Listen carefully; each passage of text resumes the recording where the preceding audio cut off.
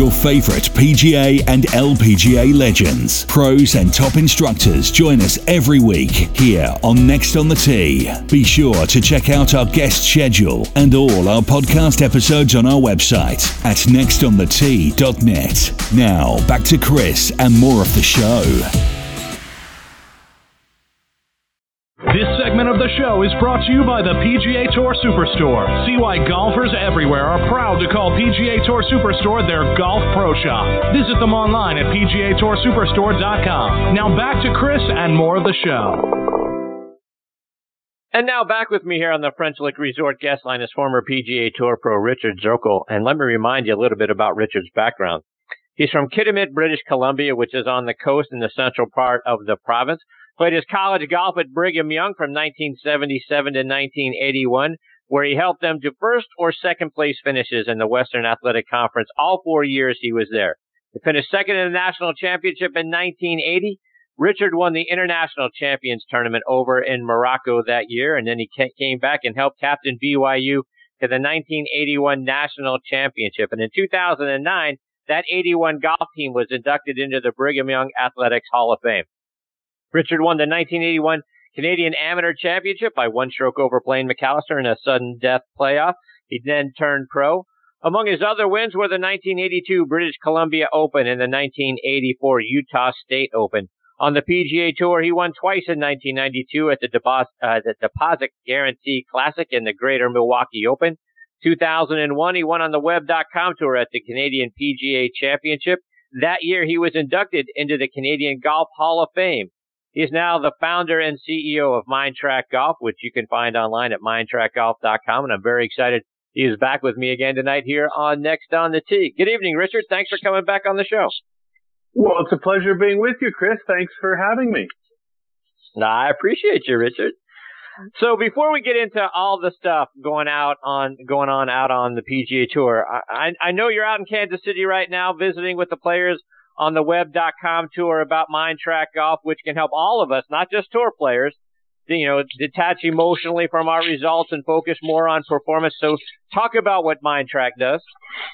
Well, yeah, thank you very much for that. I appreciate that. Mindtrack Golf is a company that I founded, and what it is, it's a software platform where you use, and the whole use on the golf course.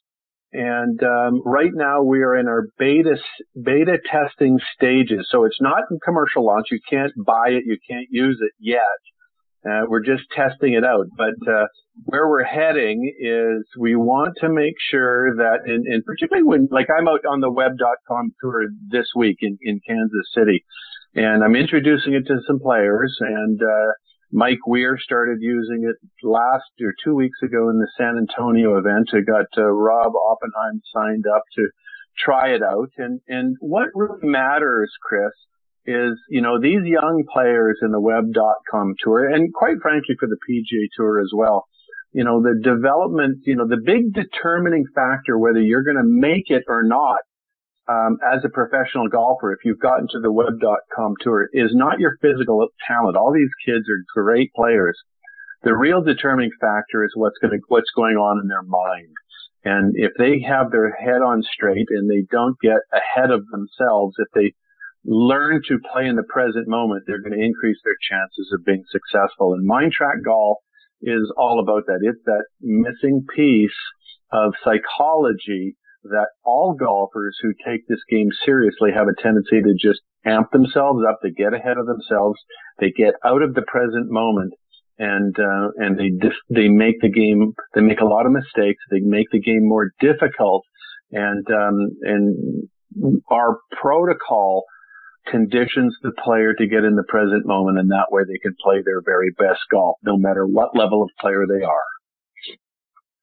So to that end, Richard, and I don't want you to give away any secrets and that sort of thing, but how does it help us stay in the moment? Because even for players, of my level and the recreational player, right? If we start to play either really well or really badly, particularly really well, right? Hey, I've made 5 pars in a row. I could shoot even par on this, 9 if I just keep. How does it help us stay in the moment so we don't screw ourselves up by looking ahead? It does it because of how we condition ourselves, and all golfers are the same. So, and we become over time emotionally attached to the result.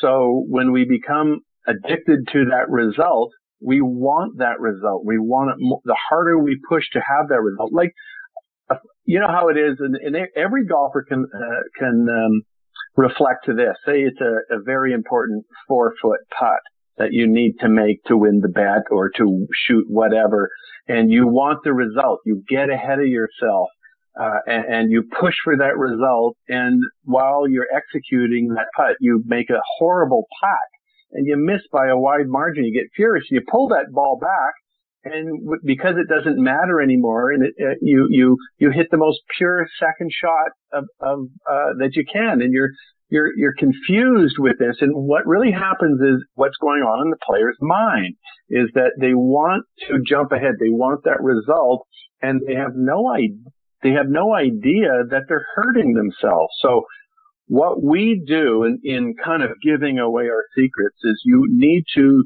detach emotionally from the results. Your attentional focus must change from the result. It needs to go on to what we call the golfer's, the 2 key performance markers of every shot.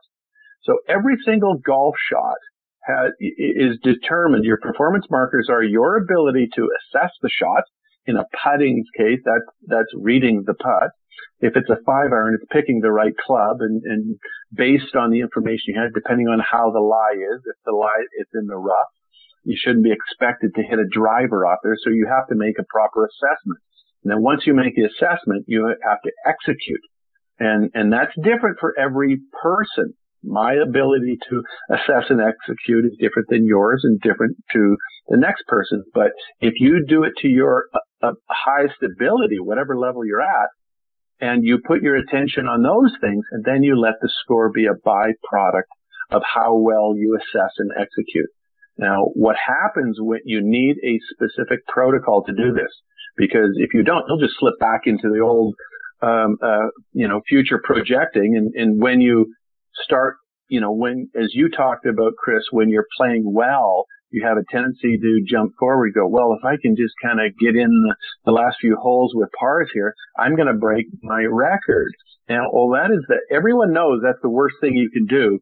And at that point, you are getting out of the present moment, that got you playing well in the first place. You project forward and you collapse your thoughts. And we call that thought shearing. Just like wind shear of the plane, you change the dynamics that caused the performance in the first place, and it crashes. And it happens with our thoughts. So in Mind Track Golf, you have a very specific protocol that you follow with each and every shot. And when you do that, without even knowing it, you're starting to condition yourself in the present moment. And when you're in the present moment, anxiety doesn't exist.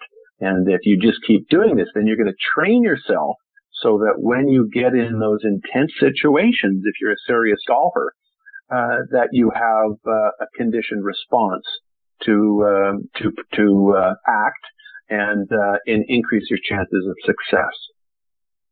So, Richard, let me take that just a half a step further. Let me give you a scenario because you just mentioned a moment ago. So, a couple weeks ago, I'm out with my buddies. We're on our annual golf trip. I'm playing really well. One of my buddies says to me, who's keeping score, "Hey, you're 1 under par through the last 6 holes." And, like, oh. And because I'm not worried, I had a 4, you had a 5, whatever. I'm not keeping track. Hey, you're 1 under par. And then I double bogey the 8th hole. And so immediately I'm now off my game. Can this protocol help me combat when your buddy tries to tell you, get you off your game like that? Yes, exactly. And let me tell you my story, which was the aha moment when I decided to do something with this. This goes back. I created the system back in 1999 when I was getting back onto the PGA Tour, and I started doing it. And obviously, we didn't have an app at that time, and I would just write down these key performance marker performance on longhand after the rounds. So I started getting really good at this, and then we got to the U.S. Open at Pebble Beach. And I think I may have told this story before, but that what you described, Chris, is exactly what happened to me on Sunday at the U.S. Open. And let me tell you how, because of my conditioning, it changed the outcome rather than hurting me. So on Sunday, U.S. Open 2000, Tiger Woods is winning by 15 shots. On that Sunday, I shoot 30 on the front nine. I shoot 30 on the front nine. And, wow. And my caddy says to me, we're walking down the 10th hole. He says, do you know what you shot? And I went, no, I don't.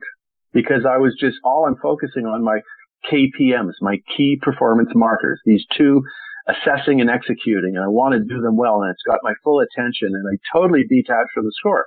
So I make this for par on 9, and I shoot 30. But the thing is, so, and everyone says, and I know it's running through your mind or the listener's mind right now, oh, he shouldn't have said that. But I was at a point where I conditioned myself when he said, you shot 30, I went, I don't care. So I truly detached, even though he told me. So I didn't make a fuss about it. I was more interested in seeing Scotty Bowman, you know, the great coach for the Detroit Red Wings, who was pumping his fist, and he said, go get him, Richard. And I was like, hey, look, there's Scotty Bowman. My attention was more impressed about Scotty Bowman than the 30 I shot. And that 30 was a U.S. Open record at Pebble Beach. And I can assure you the other 30s that were shot at U.S. Opens at Pebble Beach wasn't on Sunday. That's for sure. So what it does, Chris, is when this protocol, and it takes a while, like I said, it's not a flip of a switch and all of a sudden you get it. We golfers, and I include myself in there, have been down the rabbit hole and we've been conditioned for a while. So when your buddy told you, I mean, it may have been his ploy on purpose to disrupt you. And what more powerful way that once he told you your score where you were, it didn't matter to you and you were able to keep that performance. That's what MindTrack does. You're able to control the situation. Your protocol brings you into the present moment. And so when you have a visit to the future, if you jump out to the future and say, well, I'm doing this, then you don't freak out and you don't change. Now, this type of thinking, and what I say to these young guys on the web.com tour, I say this to any young guy who wants to be a good golfer or play professionally. Because all these guys have the ability, and if, you know, they have it, and seriously, the determining factor on whether they're going to make it or not is what runs through their minds. And if they want to be a champion, they better get their mind together, or else, they're in for a rude awakening. Well, I certainly can't wait to get on the program, because I could certainly use that, and it probably would have made a huge difference in the rest of that round for me. So let me tell you, let me tell you where I'm at with the company. So we're beta testing it right now. So you can't download it. It's not for commercial launch. And I'm going to go through this period for another month or two, and I'm just testing it now with some professional golfers. I'm going to be doing the same thing at the Canadian Open. I'm going to go to the Canadian Open, and I'm going to introduce it to the players out there. And then we're going to take this evidence. See, I have to get the evidence what the market says it does. Like, is the user experience simple? It has to be simple, or else no one's going to use it. Is it worth it? Does it improve your game? Does it calm you down? All these questions. So when I collect all this information, then I've got to put it back into our company's information. So when we go out to raise more money, because I got to get this product into an Android product, because it's only available in an Apple product at this point. And before we commercially launch, and it's not inexpensive to write this software and put them in these apps. So I've raised the capital to do it, and the company is very well sound, and we're doing very well with it. But we'll be continuing this growth and introduction to all the other, industry leaders and stakeholders. I want them to be aware of this, because I think this is, it's an area of game performance, Chris, that really is untapped. And it not only works for the professional golfer, but it works for the amateur golfer as well. And it really doesn't matter what level you play at. What really matters, and is key, is if you take this game seriously and you want to perform and have some anxiety issues, that's when this product will serve you well. Well, I'm certainly looking forward to it. So like I say, I'm going to be sticking close to your hip to figure out when this is available. Okay. Richard, I want to switch gears a little bit. I want to go back to the Masters and get your thoughts on the tournament. It sort of fell into Tiger's lap when all of the leaders hit their tee shots into Rays Creek on number 12. And I saw your tweet about advice that Byron Nelson gave you about how to play the 12th hole. Do you mind sharing that story? Sure, absolutely. I played in the Masters in 1993 after my win in Milwaukee got me in the tournament. And I got to know Byron. I was very fortunate to play an outing in Banff, and every year the Oilman's tournament, they bring in Byron Nelson and they pick some other dude from the PGA Tour. And I got to know Byron. He was just a very warm person, and he really enjoyed when younger people would come and ask for his advice. I picked up on that. And so, we stayed in touch and so forth and exchanged pleasantries. And then at the Masters, I'm coming down in the second round and I'm right on the cut line. And obviously this is the first time I've played in the Masters. And as a veteran, a journeyman player out there, I want to make the cut. I want to play the weekend. And I'm on the 12th hole and I'm right on the cut line and I hit 2 balls in the water just as we saw back, the pin was on the right side. And, and it just totally confused me because you're trying to pick up on the wind direction. You look to the left and see the pin on the 11th blowing one way, and you see the pin on 12 blowing another way. And I hit 2 balls, make a 7, miss my chance to make the cut. So I'm in the clubhouse after, and Byron's there, and I sit down and I said, Mr. Nelson, I said, can I hit 2 balls in the water on 12. What's the deal with that hole? Why is it so difficult? And he says, well, Richard, what I do is I watch that, off the trees off to the right of the tee. You have to watch the Spanish moss because it's very light in the trees down in the south, and you pick up the wind. Forget about what the wind's doing on the green on 12 because it's causing it to swirl around that pocket and be doing something else. And don't look at the flag on 11. Just look at the Spanish moss hanging from the pine trees and go with that. And then whatever you decide to do, you have to hit a right to left shot over that bunker. He says, because if you hit a left to right shot or in a fade for a right-handed golfer,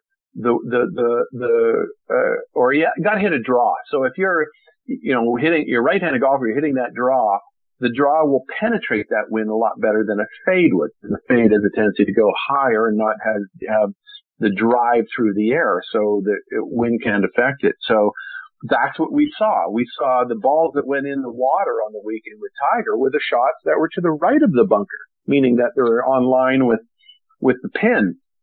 And Tiger's ball went over the bunker. And so that was kind of his experience. Tiger knew that. Tiger wasn't going for that pin. Had the leader was 2 shots back. He was going to play his shot, and his discipline was to hit it over that bunker. And one of the great things about that back nine is Tiger won in a different way. He won tactically. He was strategic. He's not overpowering the golf course or the field like he used to. Tiger now can only win with his A game. He can't win with his B game. And he has to play smarter. And that's the beautiful thing about it is how he had to play. And he won through attrition. And that was a very key moment.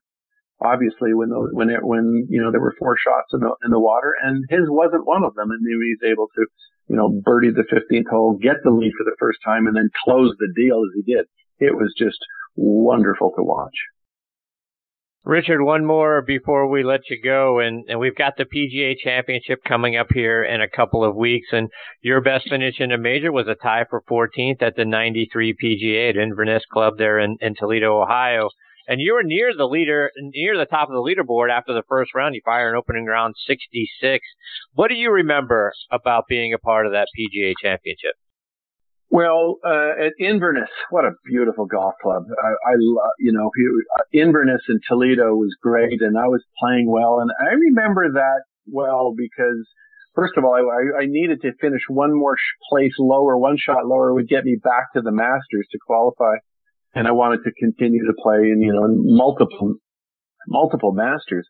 But, what really stands out in my mind, that particular major, is I got paired with Hale Irwin on Saturday and Sunday, and he was playing well, and I was playing well. And Hale Irwin is a tough dude, and he doesn't really give you much, and he respects people who play well. And I remember I caught his attention, and because of my play, and that was one of my proudest moments that I was able to get a player like Hale Irwin to kind of tip his hat to you as a player. Because Hale was one of the toughest dudes there was. He was a tough competitor, and he was focused and driven. And I remember that. And from that point on, like walking through the locker rooms and that, and Hale would go, "Hey, Richard, how are you?" And it was a breakthrough moment for me as a journeyman player, Chris. I didn't play. I loved U.S. Opens. I played really well in the U.S. Open at Pebble in '92. I didn't have a round over par. And then I remember playing in the final group with Paul Azinger, and that's when the wind blew up and it came up, and the average score was just off the charts. I shot 80 that day. Azinger shot 80 that day. That was a pretty good score because the wind was blowing 40 out there. And then the other U.S. Open I played at Pebble in 2000, I barely made the cut and had a poor third round, but then I had that 30. So I wasn't able to really put it all together. And I wish I got myself into contention in majors more than I did, but it wasn't the case. But I do have some fond memories. And Toledo in 1993, when Paul Azinger won, was one of those. I really enjoyed playing well in the major championship. Richard, before I let you go, remind our listeners how they can stay up to date with all the great things you're doing. Follow you on social media, and how I can stay attached to your hip with respect to the Mindtrack app. Well, the Mindtrack Golf, and at Mindtrak Golf. Mindtrack is with no C. Mindtrack Golf. Look at our website. There's some interesting stuff in there, and just I ask your listeners to keep an eye out for it. We're not there yet to commercial launch, and anyone can reach me and follow me on Twitter at Richard Zokol. So, but love to stay in touch with you, Chris. I love these discussions we get into, and the stories. I think they're important, and it takes me back a long way. So I do appreciate it very much. I appreciate you very much, Richard. Thanks for your time tonight. Thanks for coming back on the show. I look forward to catching up with you again soon, and hopefully around the time you're ready to release Mindtrack, we can get you back here and talk all about it. Thanks so much, Chris. Really appreciate it. Take care, Richard.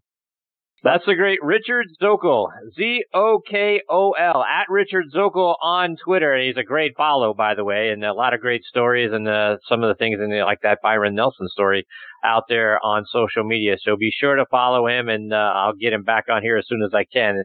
I'll be watching out for that Mindtrack app because, like I say, it's something I could use, and I'm sure many of us can use about making sure we're staying in the moment and not getting ahead of ourselves. So thanks to Richard for his time and being a part of the show again tonight.